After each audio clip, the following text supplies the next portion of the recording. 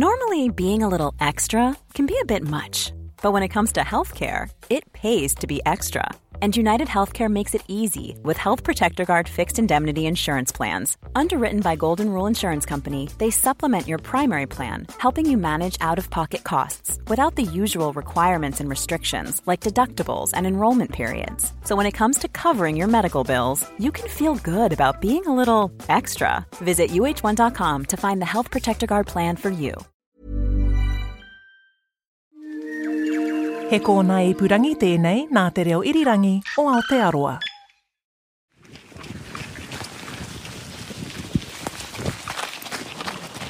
Hi Joe. Hello. How are we going? Yeah, pretty good. 1k in. 1k in. Feeling fresh. Very fresh, enjoying the time.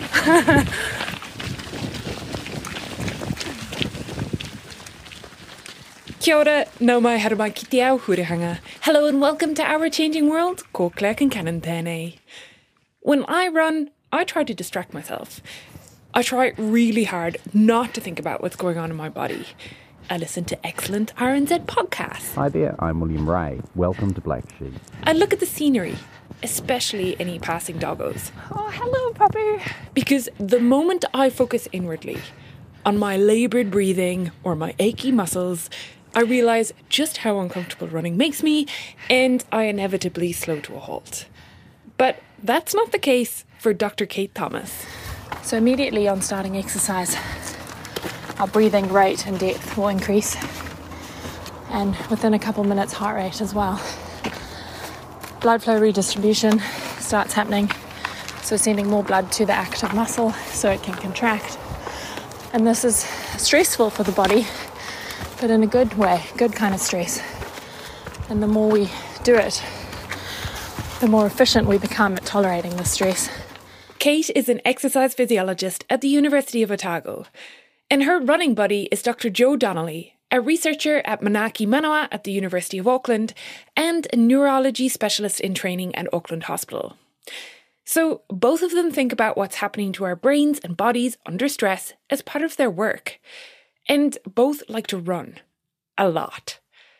Which is why I find myself standing in a large, open-sided shed at Mount Difficulty Winery in Bannockburn, Central Otago, on a wintry Friday evening. Now, I wish this was to cosy up to a fire and sample some of the goods, but no. Kate, Joe, and many others are here for a race briefing for the Mount Difficulty ascent. Testing, 1, 2, 3. All right, thanks very much, folks, for hanging around. That's Terry Davis, the race creator and organiser. I want to make it very clear in your head that this is a different kind of event from one you've probably done before. Key thing is, it is really steep. You know how steep it is because you're just standing there and you reach out with your hand and there's the ground. The ground's just there. So it is really, really steep. It's a super cold evening. Breath-fogging, double jacket kind of cold. Everyone is kind of huddled together, and on their faces you can see a mixture of excitement and nerves, with the latter taking more of a hold as Terry continues his briefing. You have a vertical 500 metres and 1 kilometre of travel. This is where you stow your walking poles away and you use your hands to grab onto the thyme. So thyme is the herb, and that's all over the hill, and that's pretty good. It's pretty solid. You can grab onto that. Don't go grabbing onto the briar or the matagowri. There's a couple of bushes, a couple of coprosmas look like matagowri, but they don't have the thorns, so they're fine. And then you get lulled into a false sense of security, think, oh, this is a good bush, and then the next one will be a matagowri. And yeah, they've got thorns like, 3 centimetres long. So be careful fraternising with the foliage out there. Running and botany. There are 2 different looped lengths. Kate is signed up for the 25 kilometres and Joe for the 44 kilometres, which is just over marathon length. And actually, these are quite short distances for them in terms of what they sometimes do. They've done several ultramarathons between them, races that are more than 50 kilometres in length and up to 100 kilometres for Joe. But the challenge here is the climb. A marathon up a mountain. I design my races, I like you to go through the full spectrum of the human condition, and in that second part of the 44, that's when you're going to start to feel some hate. And that's what keeps me warm inside. I love that because you don't grow from, sitting in front of TV eating pizza and being all comfy and warm. You grow from being out there, and it's all about the struggle and the suffering. So you're welcome. Right then, that's probably enough. You want to get home and warm up and get some carbs into you. Big day tomorrow. Thank you. I check in with Joe and Kate to see how they're feeling. So hearing him remind us about how steep and how technical and how dangerous it is, I'm feeling a bit more scared than I was 10 minutes ago. Yeah, I think the same. I think I'm appropriately scared, and I probably needed that. Otherwise, I would have slept too well tonight. Good, because you want to be low on sleep before you tackle this 44 kilometres. What's your area of research? My area of research is, put simply, how the body and the brain responds to stress. And so in the past I've done the stress being high altitude and low oxygen, and more recently I've done the stress being trauma to the brain and how the blood vessels respond, and even more recently lack of blood flow to the brain during a stroke and how the brain can respond to that. And what you're going to do tomorrow is going to put your body under stress. And I suppose you've got many years of researching, of studying physiology, both of you. Is this something that you think about when you're running? I think, speaking for myself, 100% of the time I'm always thinking about what's happening, but all we have, we used to have nothing, now we know what our heart rate is, but always thinking about where's this blood flow going, where's our glucose levels at, how are our ketones going. So I think, we're always trying to think what's happening inside our body and how it's making us feel how crap we're actually feeling. What does exercise do to the body? And firstly, like the level of exercise that, say, I might do. Like, I'm going to go for a 5K run. What kind of things are happening physiology-wise in my body? When you go for a 5K run, initially your heart rate's going to go up to try and supply more blood to the exercising muscles. Very quickly that happens. So the blood flow distribution throughout your body will change to the muscle, to the brain, will shut off to some areas of your body as well. Part of that is also to start a thermoregulatory response, so to start getting blood flow to the skin to keep you cool if it's warm conditions. Of course, that's not going to be a problem for us tomorrow. Your metabolism's going to change, so where you get your fuel from and how the cells are supplied is going to change once you start exercising. Yeah. And then for the kind of things that you guys are doing, so ultramarathon is generally considered 50k plus, but tomorrow you're running up an extremely steep hill, so it's going to feel like ultra on your body. What kind of is the extra bit that happens in your body when you push it that bit harder?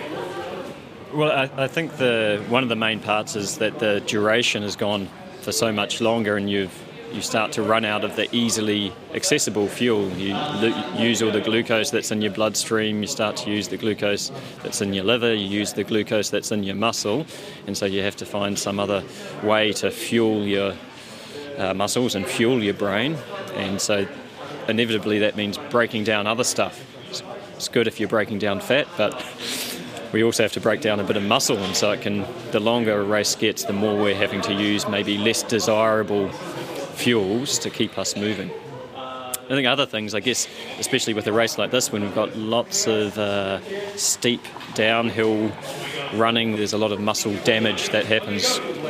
Yeah, and then the temperature of the environment can affect things as well. So in these cold conditions, if you're moving too slowly, you might actually still be cold, and so you're battling against that as well in terms of shivering. If it's too hot, you've got a different problem on your hands, and again, that's not going to bother us tomorrow in the middle of June. But that's in long races, your body temperature often becomes something that's much more critical to your performance. Yeah. And how did you both get into this kind of ultramarathon, like longer distance running?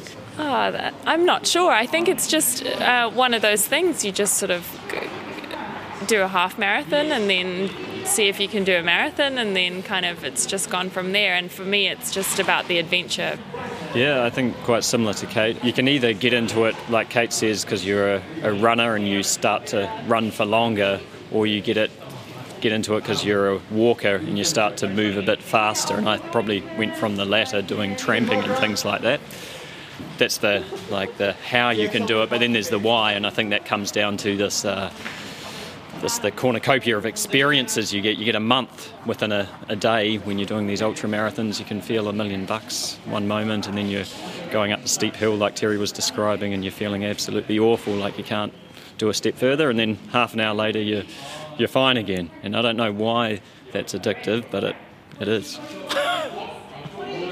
And what's happening to your brain on these long runs? Yeah, I think I wish I knew what was happening to my brain. I think it's really struggling a lot of the time because the muscles are just demanding so much energy, so much blood flow, and you're having to deal with the temperature as well, and so the blood flow is being distributed to other places, and so certain parts of your brain suffer from that, and I think that's when we can get into trouble making silly decisions about not putting that extra layer of clothing on, or no, I don't really need to eat anything even though you haven't eaten anything for a while. So I think I'd really like to know why my brain is doing the things it's doing.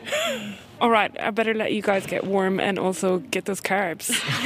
Thank you. Oh, thanks, Claire. Best of luck tomorrow. Thanks very much. Thank you. Thank you. On the way. Okay, are we ready? Yeah. Timekeeper. Take your marks. Get set. Go!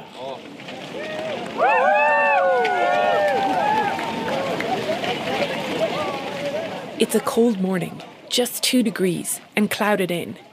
Joe and Kate set off along the road in front of the winery, headed for the hills. And we'll come back to them in a bit. But first, I want to introduce you to Kate's research.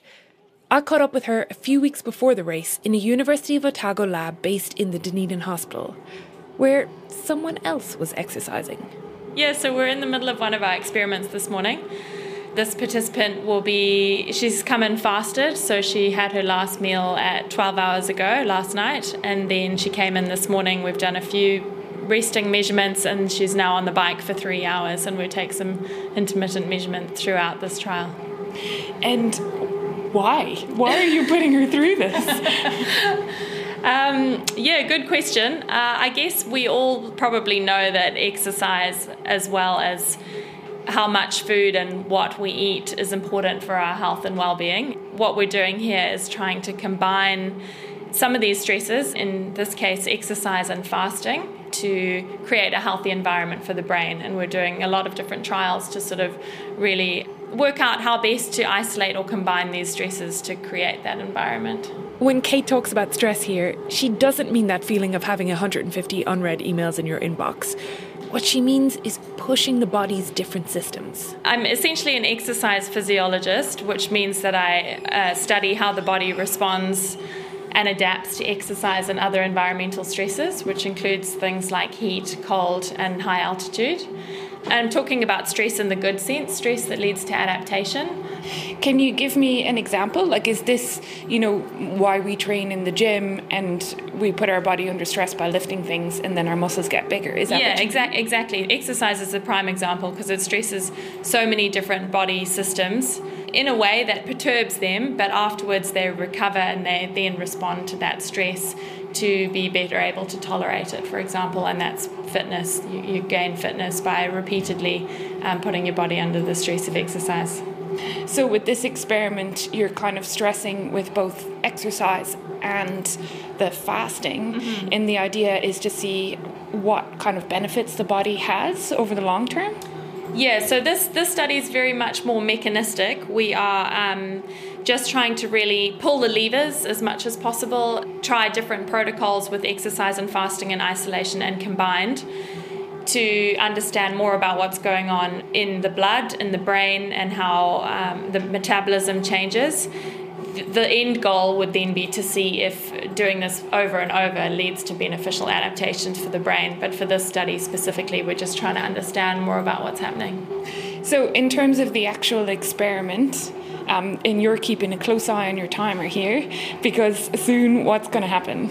Yeah, so this participant's been cycling for almost an hour, so we're just going to take a few measurements at the hour time point. I'm going to put a mask on her face. We're interested in her breathing, so we're interested in the oxygen she's using and the carbon dioxide she's breathing out.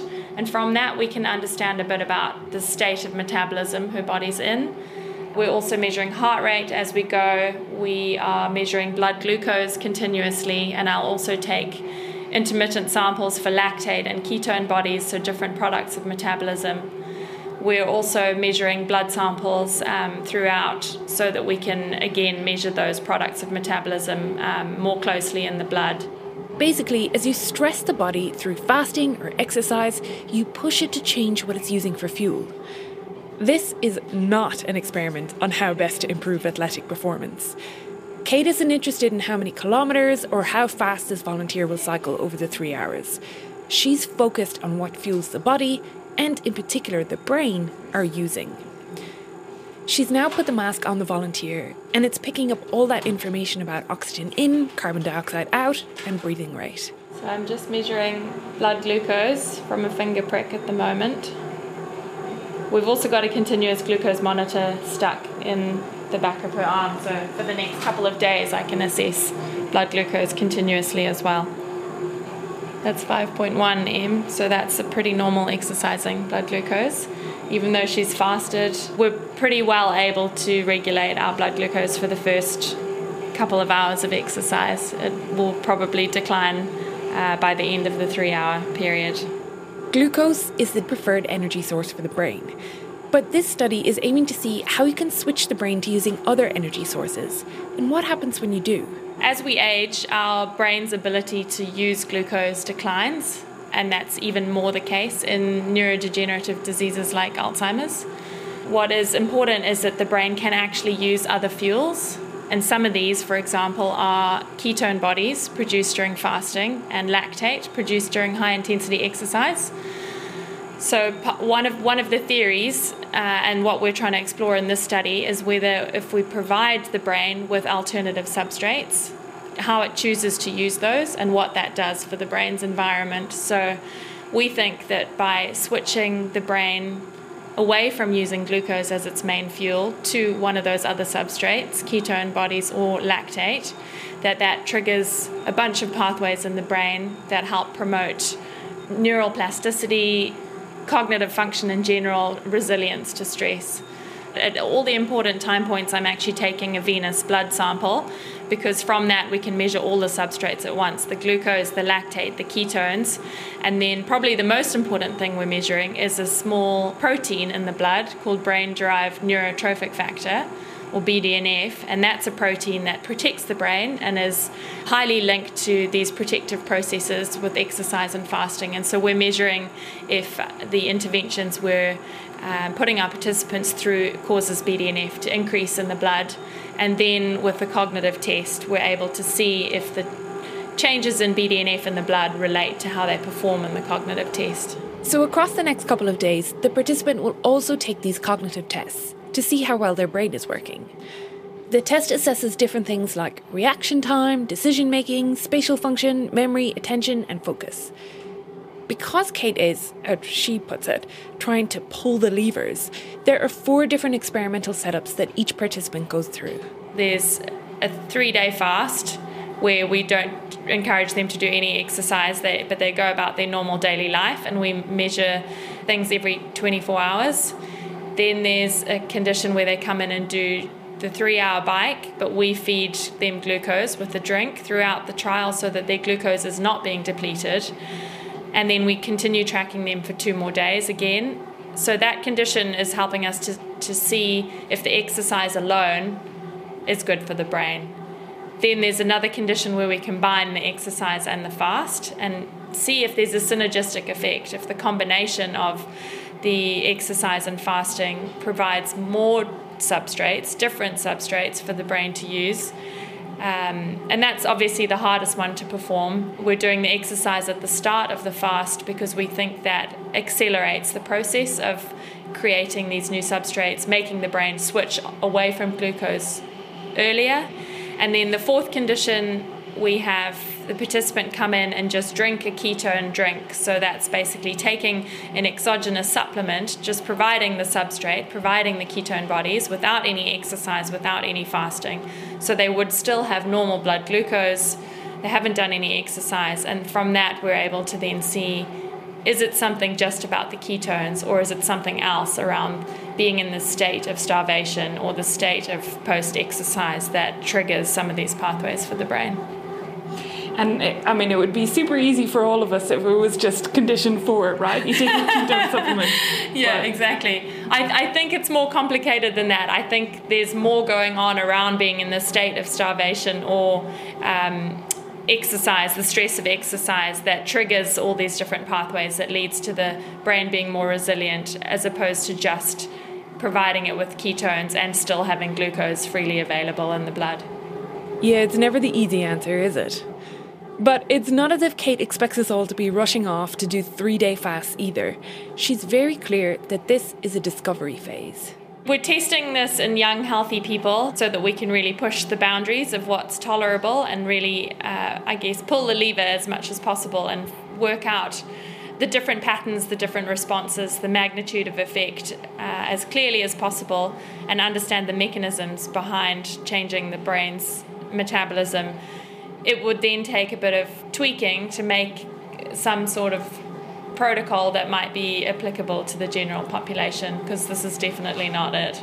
Kate is aiming to have 20 participants go through these 4 different trials. How then does she recruit people? I presume there was some kind of incentive or reward, but no.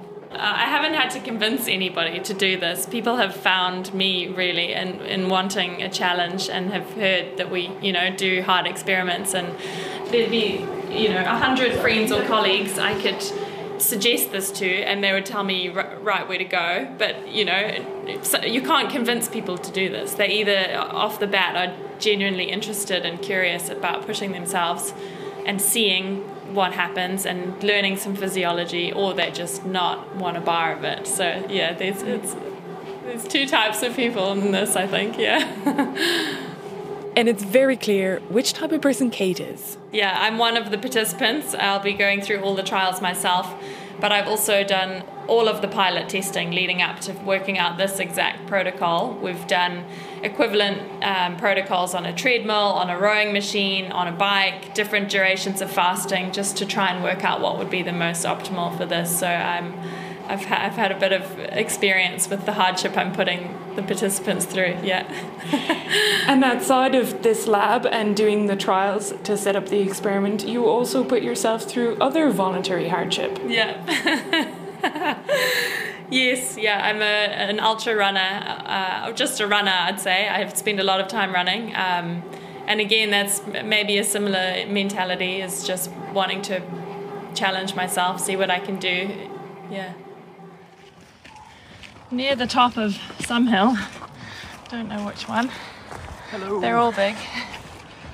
Here we go. Can't see the top, that's kind of a relief. Just have to keep going up. Yeah, Kate's not running in this clip, but from the video footage, the hill looks almost vertical, so there's no judgment here.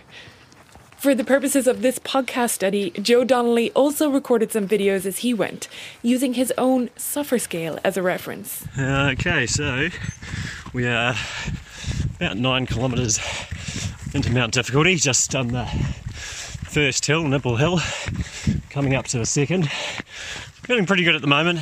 On the suffer scale, 10 being wanting to crawl over there, lie down and die. I'm probably at about a 4, not too bad. See how we go up this hill. Alright, so we're 2 hours in, about 12 kilometres or so. Lovely section here, and the frost above the clouds. Feeling a bit of elation now, must have some endocannabinoids. I'm probably at -1 on the suffer scale, feeling $1,000,000. Whoa! Okay, at about K20, I think probably about halfway up the biggest climb of the day to Mount Difficulty. I have to say, I'm struggling quite a bit Probably an 8 out of 10 on the suffer score. But we'll keep going. Luckily, he never hit a 10. Kate cruised home from her 25 kilometres looking super fresh, elated with the run and ready for more. Joe arrived in several hours later, definitely looking a little bit more dishevelled, but happy. Joe, you've just finished up. How are you feeling? I'm feeling pretty tired, but super satisfied, I would say. Yeah, it was an awesome day out, awesome adventure. You have a beer in one hand and a box of hot chips in the other. You're refuelling. Yeah, I didn't have much solid food up there, so I'm carb replenishing at the moment. In terms of the longer distance races that you guys run, Kate, you were saying 14 hours is kind of the longest that you have done before. What about for you, Joe? I did it was 27 and a half hours earlier in the year. It was really tough to compare because though this was different beast, isn't it? a lot shorter, this was definitely not a lot easier than a 27-hour race. And I think it's not only the vertical distance we had to do, but it was also pretty rough. It wasn't even tracks for a lot of it, so it was really using your hands and your mouth and whatever you could use to help claw your way up the slope. Did you make sure to grab the time rather than the Matagauri? Yes, I definitely did. But ultramarathons, kind of this long, super long distance running is just becoming more and more popular. Is it that the buzz, the kick that you get off it that's kind of driving that popularity?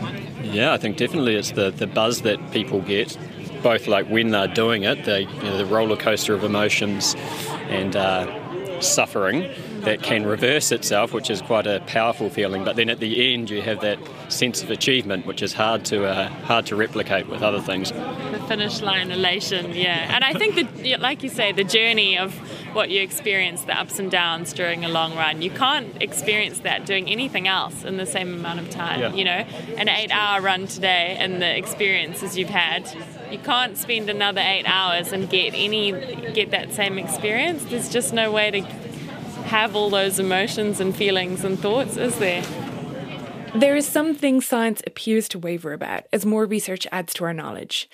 Caffeine is good, caffeine is bad. A little bit of alcohol could lower blood pressure short term. Any amount of alcohol is carcinogenic. But anthropogenic cause climate change, some things science wholly agrees on. And one of those is that exercise is good for you. You don't have to fast for 3 days or run a marathon up a mountain. Every little bit helps. So get out there. Woo. Thanks to Dr. Kate Thomas of the University of Otago, Dr. Joe Donnelly of the University of Auckland, and Mount Difficulty Ascent Race Director Terry Davis. Thanks also to Kate's experiment participant, who asked not to be named but was happy to be recorded while cycling. Ko Concannon aho te kaiho tu o tēnei hōtaka, I āwhina mai a Justin Gregory, rawa ko Ellen Rikers. I produced this one with help from Justin and Ellen. Sound engineering was by William Saunders, and Tim Watkin is executive producer of podcasts and series at RNZ. Kia whaia I te au hurihanga I tētahi taupanga pai ake kia koe. Follow Our Changing World on your favourite podcast app. Our webpage is at rnz.co.nz/ourchangingworld. We've got some photos and videos from the race to share with you there, and we'll also post these on Twitter and Facebook, where we are at RNZ Science. If you enjoy the episode, please help spread the word by telling your friends and family. Tēnā koe I whakarongo mai. Thanks so much for listening. Have a great week. Kia pai tō wiki. Botox Cosmetic, out of botulinum toxin A, FDA approved for over 20 years. So, talk to your specialist to see if Botox Cosmetic is right for you. For full prescribing information, including boxed warning, visit BotoxCosmetic.com or call 877-351-0300. Remember to ask for Botox Cosmetic by name. To see for yourself and learn more, visit BotoxCosmetic.com. That's BotoxCosmetic.com.